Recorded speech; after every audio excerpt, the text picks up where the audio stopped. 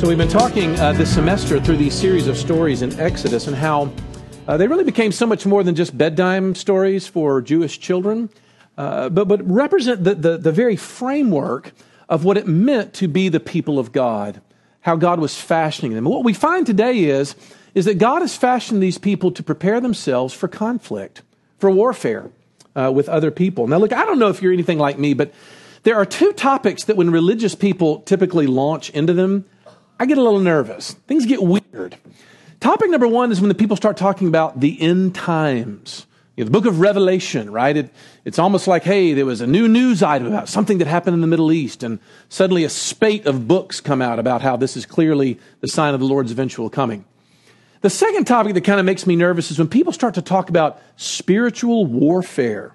You know, when I was in college, I was actually in a number of Bible studies where people were very emphatic about how they did spiritual warfare. They were binding Satan. Exegetically doubtful, dubious concept at first, but I remember they would claim dominion over things, everything from like parking spaces at Walmart to their children's bedrooms at night.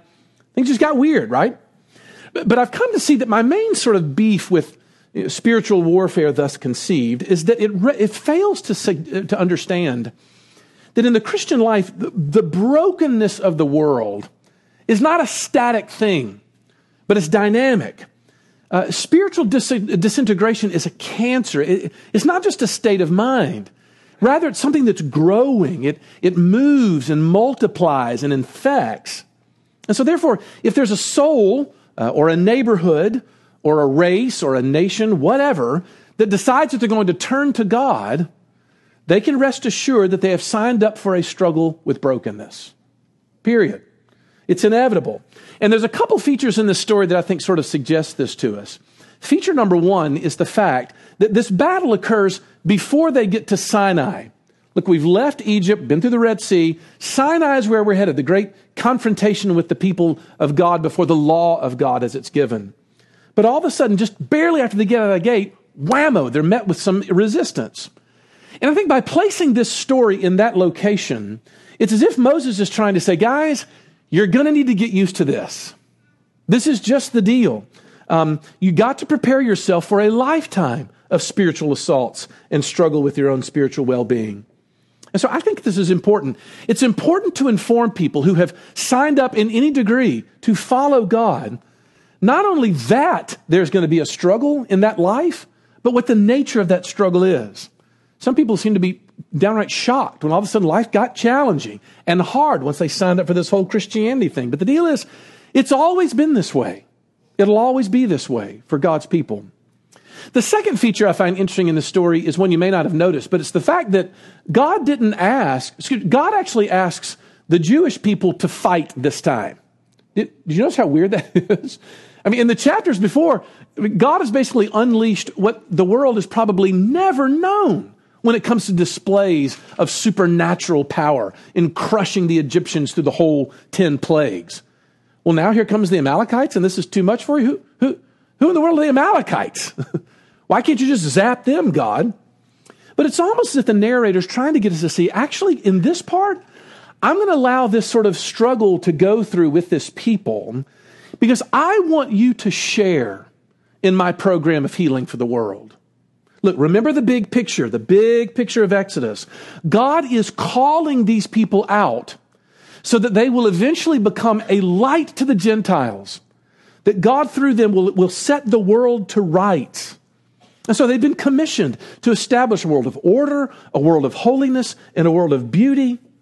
And they're going to be the ones that participate in that. They are going to have a part in it.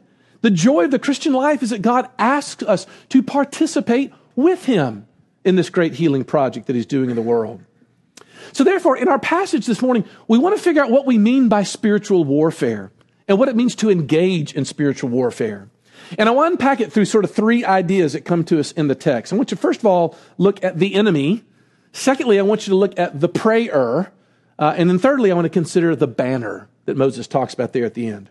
Okay, first of all, the enemy. Look, the truth is we really don't know that much about Amalek, which for some people makes them think that the story is historically dubious. I don't think so. The reason why is because it seems like God's judgment came true. No one remembers Amalek. They were officially blotted from memory from human history. But that's not the real rub here, because for most people, when they read this story about God blotting out an entire people, they just don't like the fact of God being pictured talking that way. It seems offensive. Like this is beneath him to sort of talk that way. Which is why I had Johnny read the Deuteronomy passage as well, because in verse 17 and 18, we find something interesting of the Deuteronomy passage. We find that Amalek actually attacked the Jewish people from behind, which was especially cowardly and especially cruel. Why? Because in the back of the line was where the women were.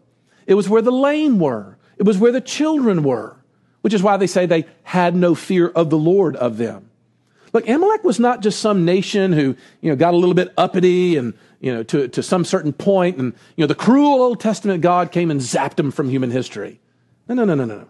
This is a group of people who actually have done something deeply and powerfully offensive to God's people. Which again, people push back. They're kind of like, yeah, okay, but does that really deserve the sentence that they got of eternal punishment? And I realize this is a hard question to answer, but I want to make a case for, yeah, this is what they deserved. I think so, because we don't read it carefully enough. Don't just pass this off as the Old Testament deity who's sort of temperamental.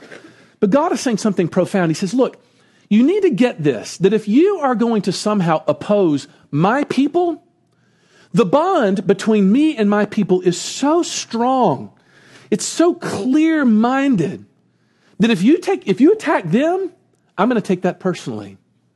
And I'm going to come alongside them, and I'm going to fight for them and with them and alongside them. In other words, God isn't playing around in this particular sentence that he levels. And remember, the Amalekites have not just threatened this sort of, newly freed people fresh out of Egypt. They've actually threatened to thwart God's intentions to bless the world. That's the program. And these people, through their family, are going to go out and be the launching pad for that great blessing to heal the world. So in other words, the Amalekites, they are life destroyers. They are there to keep people from getting better. And so God's judgment is, nobody's going to remember you. You will not thwart my plans to fix the world through my people. Like, imagine for a moment that you hear about a remote tribe in some South American country who has an indigenous people that have been infected by the rapidly expanding, Western influence with diseases and whatever else. And they've fallen sick from the disease. They've even fallen into poverty because of the struggle that they're going through, lacking the immune systems that they need to sort of resist them. Well, a neighboring country then decides that they're going to send a large caravan of medicine and of food, across the border to help save these people. But along the way, the caravan is attacked. The medicine is stolen. The food's destroyed. It's all done by a gang of bandits, right, that were operating in that area. Now, here's my question to you. Once the international community hears about that on social media, how much mercy do you think they're going to have on someone who was on a mission that was like that, to save that many people? It would not be friendly. Is anything friendly on social media these days, right? But that's how God feels when Amalek attacks. You are not going to thwart my purposes to bring blessing to these people. So yeah, they deserve it. Okay, so before we move on, how do we apply a point like this? Well, I think there's at least two ways. The first one is this. God is committed to his people, and that means he's committed to you. I actually think there's kind of a powerful, encouraging sentimentality that comes with God kind of coming along to fight on behalf and with and alongside his people. I mean, look, as soon as these fresh little spiritual babies are leaving Egypt and a foreign government steps in to try to make their lives miserable, here comes Yahweh who's like, no. No, you don't. These people, they belong to me. You mess with them and you're messing with me. I love the fact that it's as if Yahweh is not just becoming their father. He's kind of also becoming their muscle-bound big brother as well. To come alongside him, to encourage him, that's encouraging. I do think it's worth us taking regular moments to ask what it means of what kind of confidence we would have as a gathered body of people who are trying to follow Jesus, if we really knew the mighty working power of the God that we're serving. Like if we really were convinced of that he told us that the gates of hell will not prevail against the advance of the kingdom. that this Lord that we serve is no smallish deity. The governments of the world and the power brokers of this life, they do not rise to the level of threat in his economy. While I was preparing, I thought about that great line from David before he becomes king of Israel, when he goes out to face Goliath. And he looks over at the Jewish people and he's like, who is this uncircumcised Philistine who mocks the armies of the living God? David is someone who understands that the power of God is itself empowering to his people. Got to remember that. But there's a second thing I think that's interesting as well. God commands his people to go out and to fight, which means that he's going to come along and fight with you. And what that means is he is deeply and powerfully committed to seeing your personal transformation be seen through to completion, which is encouraging. And it's terrifying. Because it means that there is no place in your life that he's going to leave untouched. There's no area that you'll hide from him and be like, well, everything but that. We sort of glibly quote Philippians 1:6. He who began a good work in you will be faithful to bring it to completion until the day of the Lord Jesus. We're like, isn't that nice? Answer, no, it's not. It's hard. It's challenging. It means there'll be conflict and there'll be struggle. God is committed to the transformation of his people. Wonderful news and also sobering news. Because that's the first point, this enemy that they're facing. Secondly, though, I want you to notice the one who's praying, the prayer, Moses. So it's time for the battle. Moses heads up to a little mountainside, a little hill nearby him so he can watch it all go down. And in his hand, he has the staff of God. You know, the thing that he sort of stuck the Nile with, he was part of the Red Sea with, he's got it with him. And every time he holds it up, the Israelites prevail. But when he gets tired and it starts to droop, they start losing in battle. Now, what in the world does all this mean? Well, you got to admit, it's an awfully strange story, but there's a little bit of a morbid fascination with trying to see how hilarious the fanciful interpretations of exactly what Aaron and Hur stand for. What could it mean? What does it mean that they're there beside Moses? I read one that said, well, Moses is a type of Christ, and he has his hands stretched out like Jesus was on the cross, and so Aaron and Hur must be like the thieves on either side. Okay, no. That's a little too fanciful. The text, but by the way, note to self, if there's an interpretation that you come across that would have made not a lick of sense to its original hearers, you might want to reconsider what you're thinking as far as that atmosphere. Look, I just want to return to a really important point in our study, and that is, when you get to something that's hard to understand in the Bible, you don't use your common sense. You go to the other places in Scripture where similar ideas are presented. Scripture interprets Scripture. That's what a faithful Bible student lives by. So the question is, why does Moses have his hands raised? That's the first question. Well, as it turns out, that was a common posture of prayer all throughout the Old Testament. You got Phil Ryken who says this. He says, Moses was in a posture of prayer with his hands up. He was standing with his arms raised to God. Israelites generally stood when they prayed, lifting their hands to offer their praises and their petitions up to God. For example, when God brought an end to the plague of hail, Moses said to Pharaoh, I will spread out my hands in prayer before the Lord, Exodus 9. Hannah and Jehoshaphat both stood in the temple to pray. The psalmist says, in your name I will lift my hands, Psalm 63. This is still appropriate posture for prayer in the church today. For God says in 1 Timothy 2, I want men everywhere to lift up holy hands in prayer. So that's what's going on. It's not mysterious, and it really shouldn't be a surprise. Moses is leading these people to the promised land. And the second that they encounter an enemy, he takes his post on the hillside, which is trying to let the Jews know that, look, alongside your physical battles, there's a spiritual battle, which is equally, if not more important than what you're going through physically. There's a spiritual thing going on. And so what he's teaching us about is the importance, the centrality, and the power of prayer. He's up there praying for his people. Spiritual warfare is this key component of what it means to be the people of God as we encounter the forces of the world. Because how you doing? Whenever I get to a point where the preacher starts to talk about prayer, I get a little, I shrivel just a little bit. Because prayer is always one of those things that's very easy to sort of feel really, really guilty about because of how little you do it, how rarely you think about engaging in it, and I get distracted every time I've ever tried. But I do think that this passage gives us a couple of insights that might help us as we sort of work around. And the first one's simply this. Notice that Moses' hands are lifted to God, and in verse 16, we find out what they are lifted to. Look what it says. So that he can take hold of the throne of God, a hand upon the throne of the Lord, he says. In other words, what Moses focused on in his prayer was the object of his prayer, not the fact of his praying, which I find to be a very big deal. Is it possible that one of the reasons why we get so bored in praying, we get uninterested, is the fact that we're thinking about the activity of praying more than we're thinking about the person to whom we're talking? So Brian Sorgenfrey and I were on a plane a number of years ago when he handed me this little booklet by a guy named Michael Reeves called Prayer. And it was so short, we read it there on the plane together because it was really transformational for me. And this was the quote that kind of moved me. He says, when you begin to default to thinking of prayer as an abstract activity, like a thing to do, the tendency is to focus on prayer as an activity which invariably makes it boring. Instead, focus on the one to whom you are praying. Remind yourself of who you're coming before.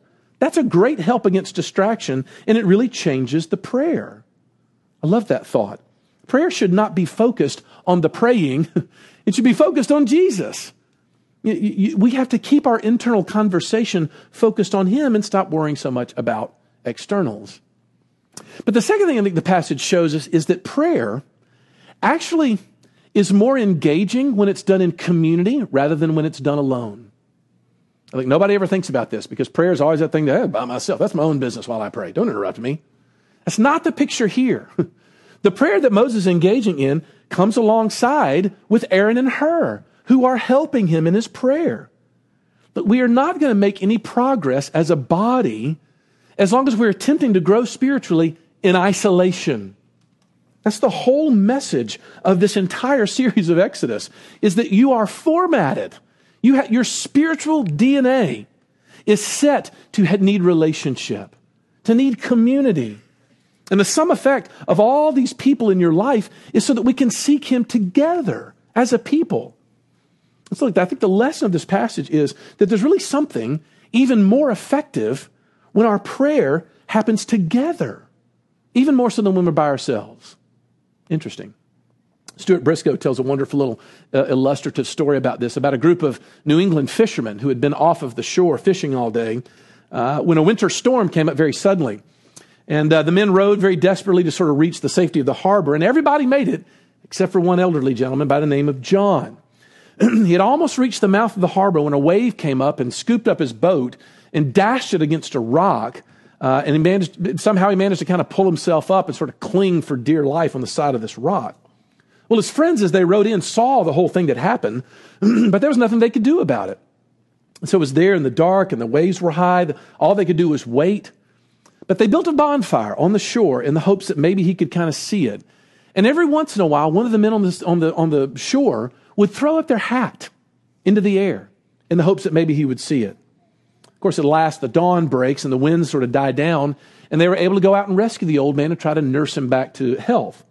Well, in the days afterwards, the fisherman asked John, man, what was it like out there?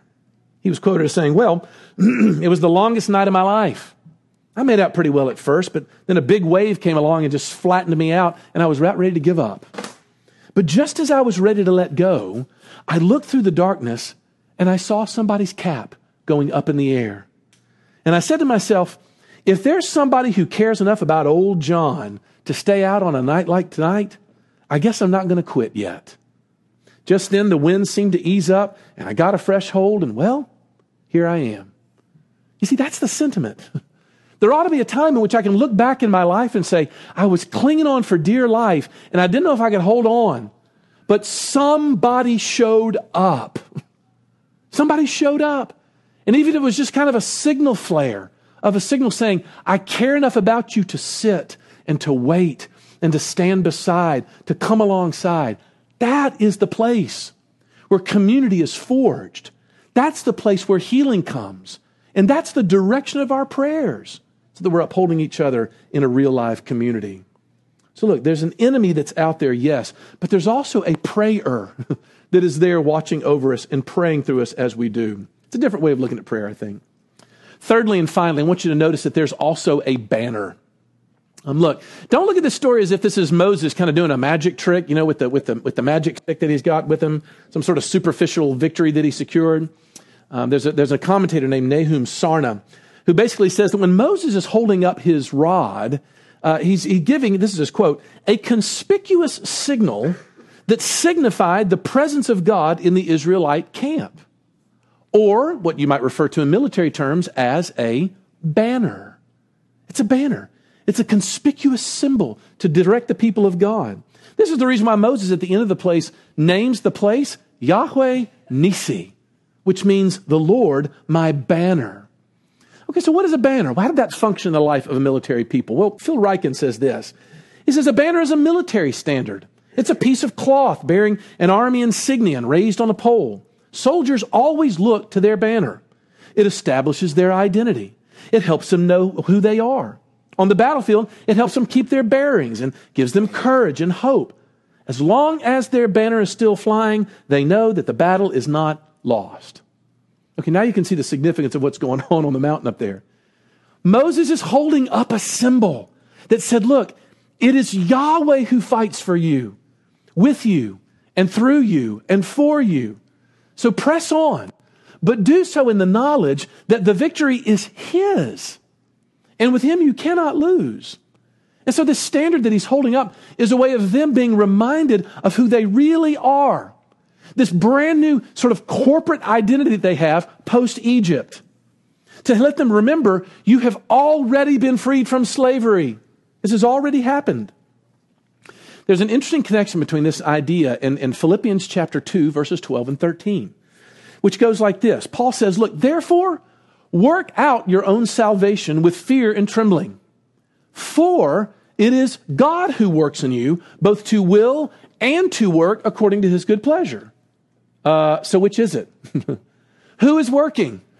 Am I supposed to work with fear and trembling? Or is it God that's working both to will and to do? Well, of course, the answer is yes. Both. They're both true at the same time. But there's a mindset that is transformational for a Christian when he realizes that what I am fighting to remember is what I have already become in Christ. Our struggle is to remember and appropriate the implications for what God has already established on our behalf. Look, if you really think about this, everybody's got a banner of some sorts, right? Everybody has an emblem of hope, a sort of place where you go to for courage when times are difficult. A Christian is just one who has found the power of God in salvation to be that center. And the fact of that is it comes over time, means that it gives people a sense of saying, my struggle is not to be free from sin. But what I'm actually simply, I'm not struggling to be free from sin. I'm free to struggle with sin. It's incredibly different. Look, think about this for a second. Like, do your struggles with daily battles for your life, do you do so in the posture of a slave? Or do you do so in the posture of a child? Because getting clear on this is the key to victory in spiritual warfare. Are you struggling to be free from sin, or are you free to struggle with sin? Look, answer that question, and you're going to have reached the heart of spiritual warfare. When I was in college, we had to read Dante's Inferno, about the sort of trip that Dante makes down into the lower levels of hell. And on one particular level, he looks across and he sees a group of people running and chasing someone who has a banner, but they never catch him. Listen to his quote. He said, I saw a banner there up on the mist, circling and circling. It seemed to scorn all pause. So it ran on, and still behind it pressed a never-ending rout of souls in pain. I think this is so profound. People need a standard, a standing for their identity and security. But it is hell to feel like you're chasing it but can never get it. It's the definition of hell. Some of you bear witness to this. What Dante is saying is to not actually know that you're in possession of the salvation you're trying to work out is the thing that's killing your advance. It's the thing that's crushing the attempts. That's the difference. Look, what if our greatest spiritual problem is that we're trying to defeat the Amalekites without believing that we ever left Egypt? That's the difference. There's no way that it's a coincidence that we hear for the first time who the general is down on the field. His name is Joshua, or in Hebrew, Yeshua, or in the Greek translation of Yeshua, Jesus. That's got to be it. Because the Lord is our banner too, but in a way that Moses probably could never have imagined. In Isaiah 11, chapter 10, the prophet says, the root of Jesse will stand as a banner for his people. The nations will rally to him, and his place of rest will be glorious. That's the idea. The Bible doesn't say that Jesus has a banner. It says he is the banner. He is the one who has won something for us. He's the one who's established the fact that the gospel is not good advice. It's good news. It's a pronouncement of something that has already been done, that we've been asked to step up into. It's an advancement of freedom. And for those who believe, it's the power of God to change and to pray and to fight and to advance the kingdom of God. So here's a question. So what's the news from the front lines of your life this morning? Let's pray. Lord Jesus, would you then give us the grace to partake of this table before us as those who need to be helped. We long to be fed, Father, on what you will feed us and the joy that comes from knowing you. So would you remind us this morning, comfort us, draw us in, so then in the end we can say that we have met with you. For we ask it all in Jesus' name. Amen.